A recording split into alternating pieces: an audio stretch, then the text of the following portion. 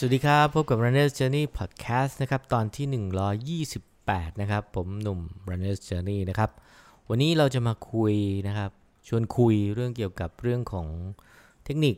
4ทิปนะTIPS ทิปพิเศษให้วิ่งเร็วได้ด้วย4ทิปนี้นะครับ4ทิป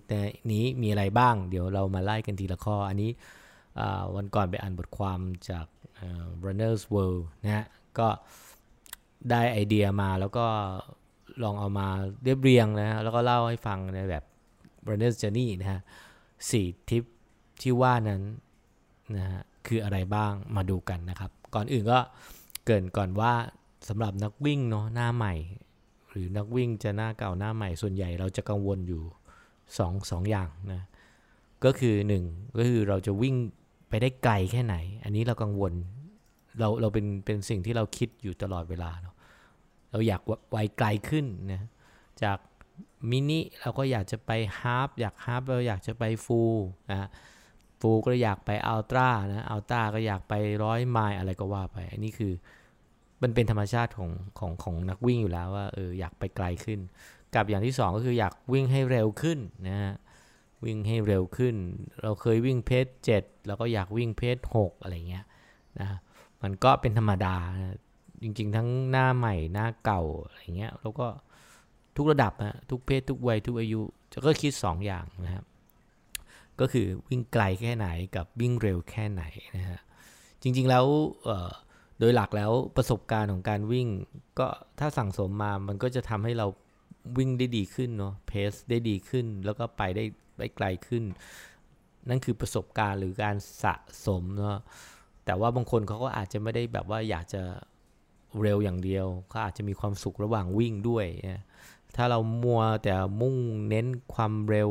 เพียงอย่างเดียวหรือระยะทางอย่างเดียวเราก็อาจจะหาความสุขระหว่างนั้นไม่เจอนะฮะแต่แน่นอนแหละในบางช่วงบางเวลาของการวิ่งนะเราก็อยากจะไปได้เร็วแล้วก็อยากไปได้ไกลขึ้นนะครับคำถามสำคัญนะที่เราทุกคนสงสัยก็คือทำยังไงให้ไปได้ไกลนะได้เร็วขึ้นนะคำตอบที่น่าจะเป็นข้อเท็จจริงเนาะที่ทุกคนรู้อยู่แล้วก็คือการซ้อมเนาะและสิ่งสำคัญของการซ้อมก็คือวินัยในการซ้อมเนาะแล้วก็อาจจะต้องความรู้ในการซ้อมความหลากหลายความครบเครื่องของการซ้อมซึ่งก็ควรจะมีการซ้อมทั้งเรื่องของความเร็วแล้วก็ความทนทานนั่นคือ speed แล้วก็ endurance นะฮะเหมือนที่เราเคยคุยไปแล้วที่3สิ่งที่นักวิ่งต้องมีก็คือ strength เนาะ speed แล้วก็ endurance นะ3สิ่งนี้นะฮะส่วนเรื่องการซ้อมให้ได้ทั้งความเร็วและความทนทานมันก็จะทำให้เราได้ทั้งพัฒนาเรื่องของ aerobic และ anaerobic นะฮะก็จะบอกว่าช่วงการเทรนเริ่มเทรนเนี่ยช่วง 2-3 เดือนแรกนะของการเทรนเนี่ยความเปลี่ยนแปลงที่สำคัญที่สุดที่จะทำให้เห็นการเปลี่ยนแปลงนั้นได้ก็คือข้อแรกต้องค่อยๆเป็นค่อยๆไปใช่ไหมฮะค่อยๆเป็นค่อยๆไป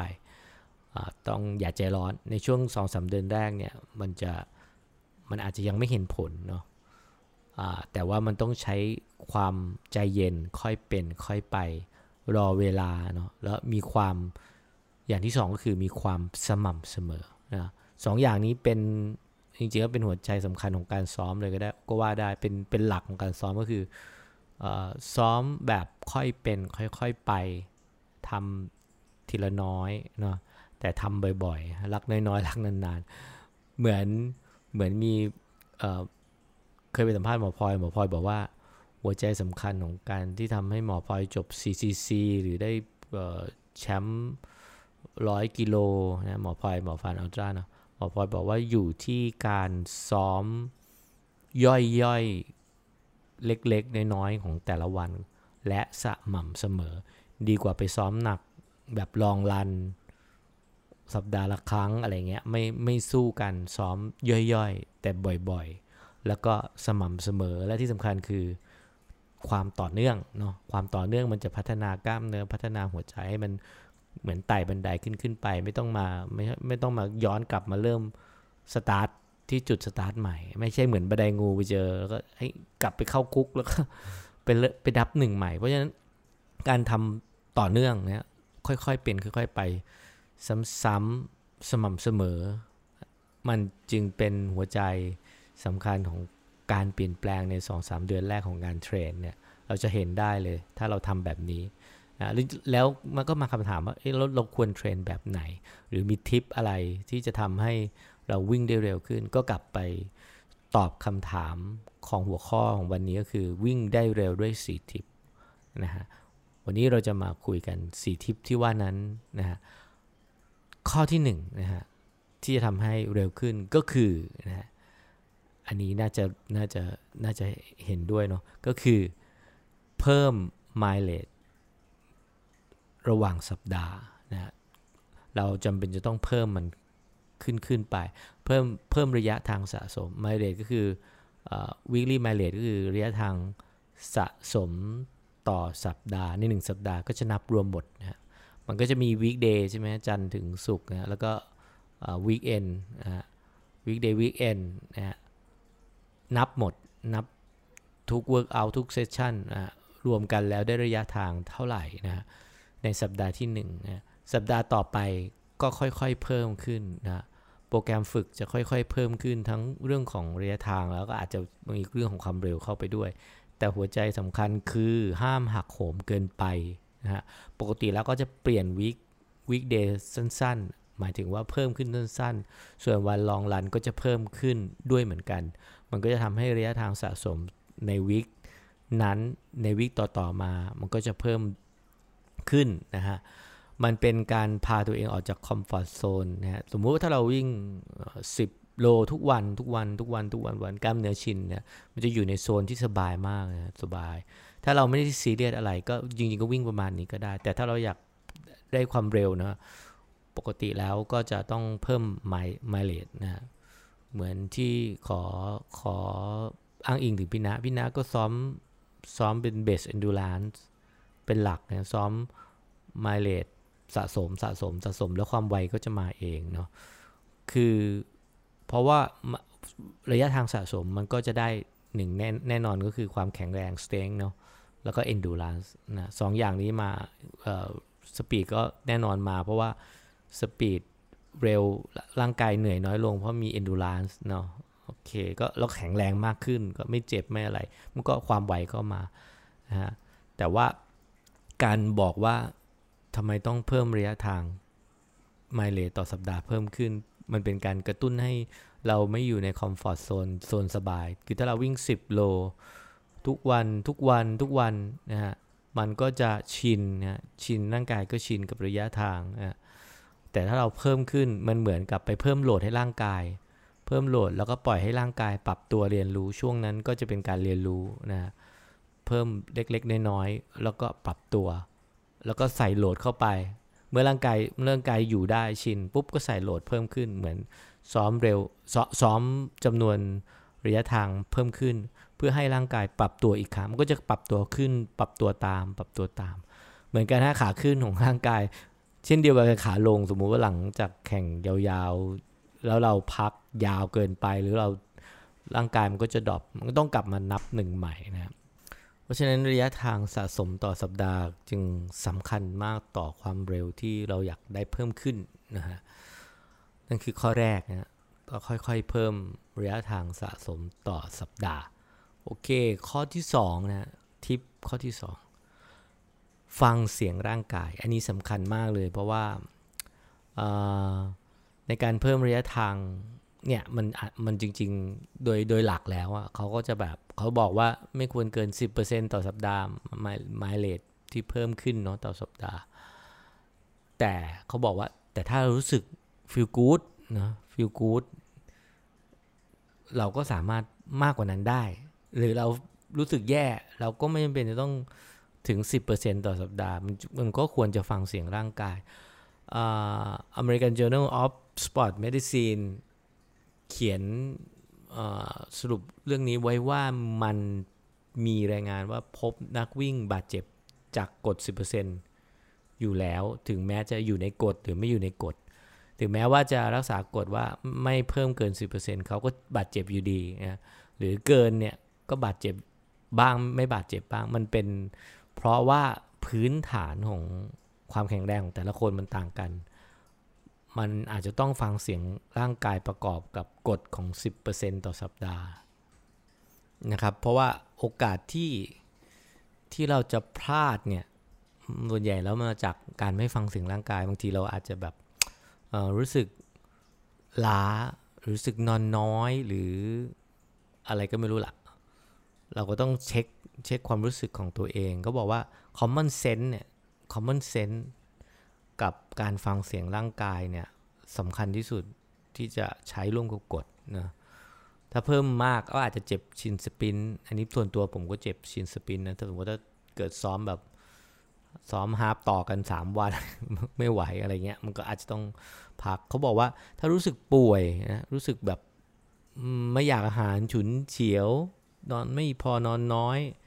นั่นแปลว่าเราอาจจะหักโหมเกินไป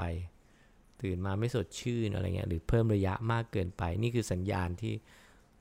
ที่บอกว่าเราควรพักนะเราไม่ควรจะเพิ่มนะควรจะพักนะครับนั่นคือข้อที่2คือฟังเสียงร่างกายเพื่อปรับความหมายของฟังเสียงร่างกายคือถ้ามัน feel good ก็ใส่เพิ่มได้อาจจะมากกว่า 10% ต่อแต่ว่าเอาให้ชัวร์ก็ไม่ควรจะเกินแต่ feel good มันสามารถเพิ่มได้แต่ถ้า feel bad ก็ต้องฟังเสียงร่างกายนะครับข้อที่3ทิปข้อที่3ต้องลองใส่สปีดในวันลองรันเพิ่มเข้าไปด้วยอาจจะเพิ่มสปีดปกติแล้วความเร็วในวันลองรันของแต่ละคนก็ไม่เหมือนกันใช่ไหมลอง slow distance เขาก็อาจจะแบบว่าให้ลองเพิ่มดูเพราะว่ามันก็เหมือนการจำลองวันแข่งใช่ไหมแต่ลองรันก็คือลองรันก็คือเป็น easy ถูกไหมฮะแต่เราก็อาจจะสามารถปรับความเร็วเพิ่มได้เช่นอาจจำลองสถานการณ์วันแข่งหรือเลือกเพสสำหรับนาทีสุดท้ายของกิโลแต่ละกิโลฮะกิโลนั้นๆจะเคยไปสัมภาษณ์หลายคนบอกว่าก็มักจะแบบในเซสชันนั้นในของการวิ่งเซสชันนั้นเช่นสมมติวิ่งฮาล์ฟหรือวิ่ง10โลเนี่ยกิโลสุดท้ายหรือแบบช่วงท้ายของการวิ่งเซสชันนั้นเขาจะเพิ่มความเร็วนะฮะก็คือเป็นการให้ร่างกายมันเรียนรู้ความลำบากความยากลำบากเนี่ยให้เพิ่มสปีดในวันลองรันเนี่ยก็ลองดูแต่อาจจะไม่ต้องเพิ่มเยอะนะเพราะมันคือลองรันไงใช่ไหมฮะอันนี้ก็ลองดูน่าจะเหมือนการจำลองน่าจะคล้ายๆเทมโปเล็กๆอะไรเงี้ยผมก็ไม่แน่ใจข้อที่4นะมาข้อที่4วิธีทำให้เร็วขึ้นก็คือให้ลองใช้ความเร็วอื่นในของวันที่เป็นสปีดเวิร์กเอาสมมุติวันนี้วันลงคอร์ดเราก็อาจจะปกติเราเคยวิ่งด้วยความเร็วเท่านี้นะฮะวิ่ง200เมตร10เที่ยวด้วยความเร็วเท่านี้เราก็อาจจะลองแบ่งแล้วก็แยกออกมาว่าเราอาจจะลองวิ่ง200เมตรให้เร็วกว่าเดิม10วิอะไรก็ว่าไปลองทดลองดูนะเป็นการทดลองถ้าทำแล้วไม่เหนื่อยหรือโอเคอยู่ก็แปลว่าเราอาจจะพัฒนาขึ้นเนี่ยเราสามารถปรับความยืดหยุ่นในวันสปีดเวิร์กเอาท์ได้นะอันนี้เคยสัมภาษณ์เนี่ยส่วนใหญ่ผมก็จะเอารีเลทกับไอ้ที่เคยไปฟังนักวิ่งมาเนาะอย่างคุณพ่อน้องบิ๊กซีเขาจะบอกว่าก็จะไม่กำหนดเพสเนี่ยเขาก็จะพูดแค่ว่าวิ่งเร็วน้องบิ๊กซีเป็นนักวิ่งตัวน้อยนะอายุ12ปีจะไม่กำหนดเพสเพราะยังเป็นเด็กอยู่ไงแล้วก็ให้วิ่งตามธรรมชาติให้วิ่งตามความรู้สึกสมมติวันนี้วิ่งเร็ววิ่งเร็วถ้ารู้สึกดีให้วิ่งเร็วขึ้นนะฮะรู้สึกเพียหรือนั่นก็ให้วิ่งผมว่ามันเป็นการฟังเสียงร่างกายนั่นแหละนะส่วนการปรับหาจังหวะความเร็วที่ลงตัวแล้วก็ลองแยกความเร็วเป็นความเร็วย่านอื่นในการซ้อมสปีดเวิร์กมันเป็นการเหมือนหาความเร็วใหม่ที่พัฒนาขึ้นอะไรเงี้ยก็ลองไปลองดูกันก็ได้นะนั่นคือข้อที่4นั่นคือลองแยกความเร็วอื่นลงไปในวันที่เป็น speed workout นะฮะอันนี้ผมก็ ไม่ค่อยจะลงอินเทอร์วัลบ่อยนักนะฮะแต่ก็เคยลงนะจะเลยให้ลงแล้วก็ความคำว่าอินเทอร์วัลของมันไม่จำเป็นจะต้องเป็นแบบเท่ากันทุกอันอะความหมายของอินเทอร์วัลแต่ว่าให้มันเป็นเซตประพักแล้วอาจจะเพิ่มความเร็วช่วงท้ายๆได้นะเป็นอินเทอร์วัลมันมีหลายแบบนะก็ย้อนให้ฟังอีกครั้งหนึ่งเนาะนี่คือสิ่งที่จะทำให้คุณอาจจะเร็วขึ้นเนาะอาจจะเร็วขึ้นลองไปทดลองกันดูช่วงนี้อาจจะทดลองกับเทรดมิลมั้งหรือว่าแถวบ้านหรือว่าอาจจะใช้เวลาให้น้อยลงแล้วก็ทดลองดูผมว่าการทดลองมันน่าสนุกเนาะต้องทดลองหาสูตรของตัวเองนะไม่มีถูกไม่มีผิดผมว่ามันก็ทดลองกับร่างกายตัวเองได้แต่อันนี้เอามาจากRunner's World นะเขาบอกว่า4ข้อสำคัญที่ทำให้รันได้รัน faster ก็คือข้อแรกนะย้อนกลับอีกทีเนี่ยสรุปให้ฟังอีกทีนะข้อแรกก็คือเพิ่ม mileage ต่อ week เพิ่มระยะทางสะสมต่อสัปดาห์ค่อยๆเพิ่ม 10% เพิ่มไปเรื่อยๆข้อที่2คือฟังเสียงร่างกายอันนี้ไว้สำหรับเวลาวันซ้อมวันไหนรู้สึก feel good ก็อาจจะเพิ่มความเร็วหรือระยะทางได้แต่วันไหนรู้สึกแย่ก็อาจจะลดลงมาไม่จำเป็นจะต้องตรงตามตัวเลขมันไม่การวิ่งมันไม่ใช่คณิตศาสตร์นะมันไม่ใช่คณิตศาสตร์เป็นทั้งศาสตร์ทั้งศิลป์นะฮะแล้วก็ข้อที่3ก็คือลองเพิ่มความเร็วสปีดในวันลองรันปกติลองรันเพจ7หรือเพจ6ครึ่งก็อาจจะลองมาขยับมา615อะไรเงี้ยหรือ600เพื่อให้ร่างกายมันได้พัฒนาได้หนีไปจากย่านของความสบายใส่โหลดเข้าไปแล้วให้ร่างกายมันปรับตัวเรียนรู้แล้วก็ต่อไปมันก็จะเหมือนใส่ความยากไปต่อไปเรื่องยากก็จะกลายเป็นเรื่องง่ายในชีวิตเหมือนกันนะฮะข้อที่4ก็คือให้ลองทดลองในวันสปีดเวิร์กเอาท์ในวันลงคอร์ดในวันลงคอร์ดอินเทอร์วัลอย่างเงี้ยก็ลองแยกว่าทดสอบกับความเร็วที่แตกต่างลองหาความเร็วที่แตกต่างที่ทำให้เราพัฒนาได้มากขึ้นอาจจะเพิ่มขึ้นมาหน่อยหรือลดมาหน่อยหรือเพิ่มระยะทางในการลงคอร์ดนะฮะ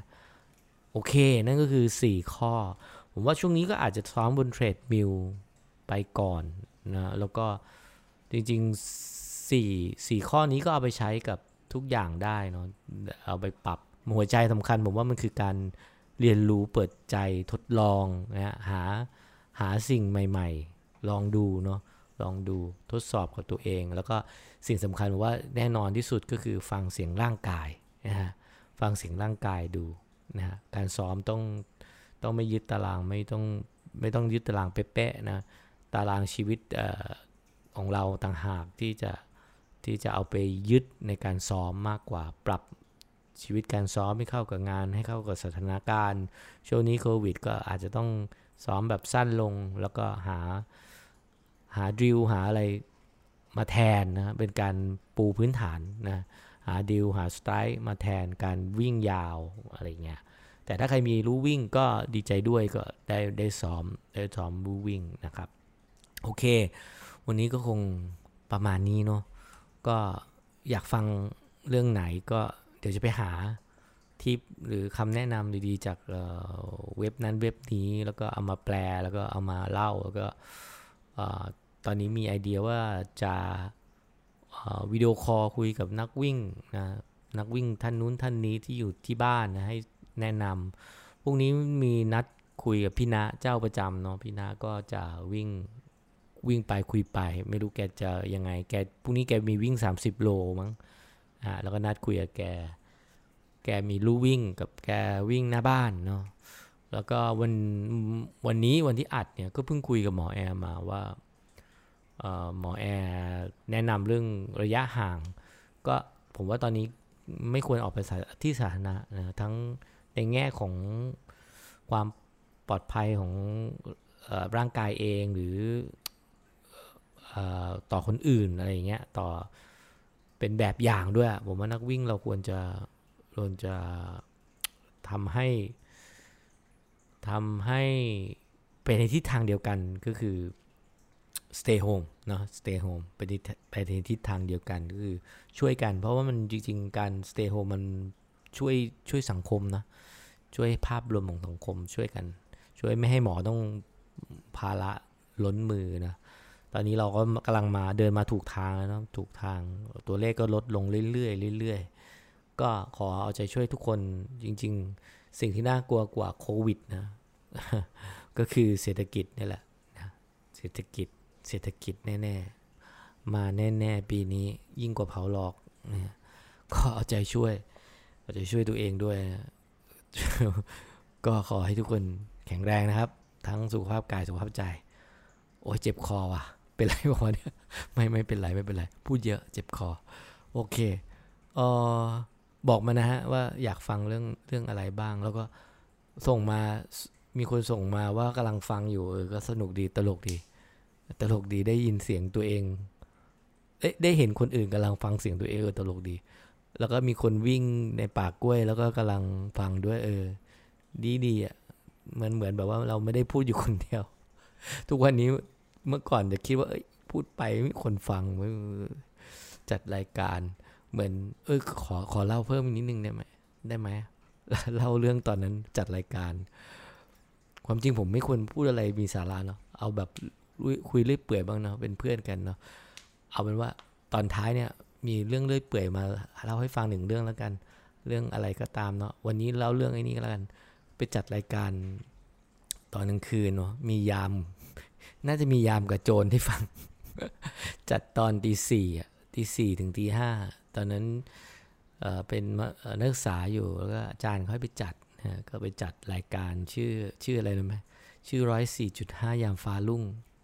จัดในคลื่นช่องเดียวกับ Green Wave เลยแล้ว Green Wave เนี่ยเขาได้ช่วงเวลามา23ชั่วโมงและอีก1ชั่วโมงนั้นเป็นของมหาลัยเราก็ไปจัดนะแล้วก็เราก็ไปต่อนักจัดรายการของ Green Wave ใช้ห้องเดียวกันใช้นู่นนี่เดียวกันพอจัดเสร็จดีเจของ Green Wave ก็จะมาต่อเราโอ้โหแบบใช้เครื่องมือเดียวกันแล้วก็จัดรายการแล้วก็พูดอยู่คนเดียวพูดกับเพื่อนอีกคนหนึ่งจัดคู่นะก็เป็นประสบการณ์ก็ไม่คิดว่า20กว่าปีผ่านไปก็จะต้องมานั่งจัดรายการแล้วรู้สึกว่าเหมือนไม่มีคนฟังแต่ว่าสุดท้ายแล้วก็มีคนฟังจนได้เนาะก็ดีใจที่มีคนฟังนะตอนนั้น20ปีที่แล้วไม่มีคนฟังวะคงมีแหละนะฮะก็วันนี้ก็หวังว่าจะมีคนฟังนะแล้วก็คงเป็นอยู่เป็นเพื่อนกันเนาะอยู่เป็นเพื่อนกันอยากให้แบบวิ่งแล้วมีความสุขเนาะถ้ามีความสุขผมก็มีความสุขอะโอเคขอบคุณมากสำหรับการติดตามรับฟังเนาะเดี๋ยวพรุ่งนี้หรือวันอื่นๆมาเจอกันใหม่เนาะเดี๋ยวจะหาเรื่องนั้นเรื่องนี้มาเดี๋ยวจะเอาเรื่องแปลมาเล่านู่นนี่แปลก็ไม่ค่อยเก่งไม่ค่อยรู้เรื่องอะตอนเรียนก็ไม่ตั้งใจเรียนรู้งี้ตั้งใจเรียนก็ดีแล้วเนี่ยแต่ย้อนกลับเวลากลับไม่ได้แปลก็พยายามเปิดนู่นเปิดนี่แปลช้ามากแต่ก็จะแปลนะก็สนุกดีนะก็เป็นเรื่องทำเรื่องยากให้เป็นเรื่องง่ายเพราะวันหนึ่งมันตอนนี้มันยากอีกแป๊บหนึ่งมันก็คงง่ายขึ้นเหมือนการวิ่งแหละฮะเหมือนทุกอย่างในชีวิตเหมือนช่วงโควิดนี่ด้วยพอสักพักมันก็จะลืมความยากนะครับชีวิตไม่ยากถ้าเราไม่คิดว่ามันยากสวัสดีครับ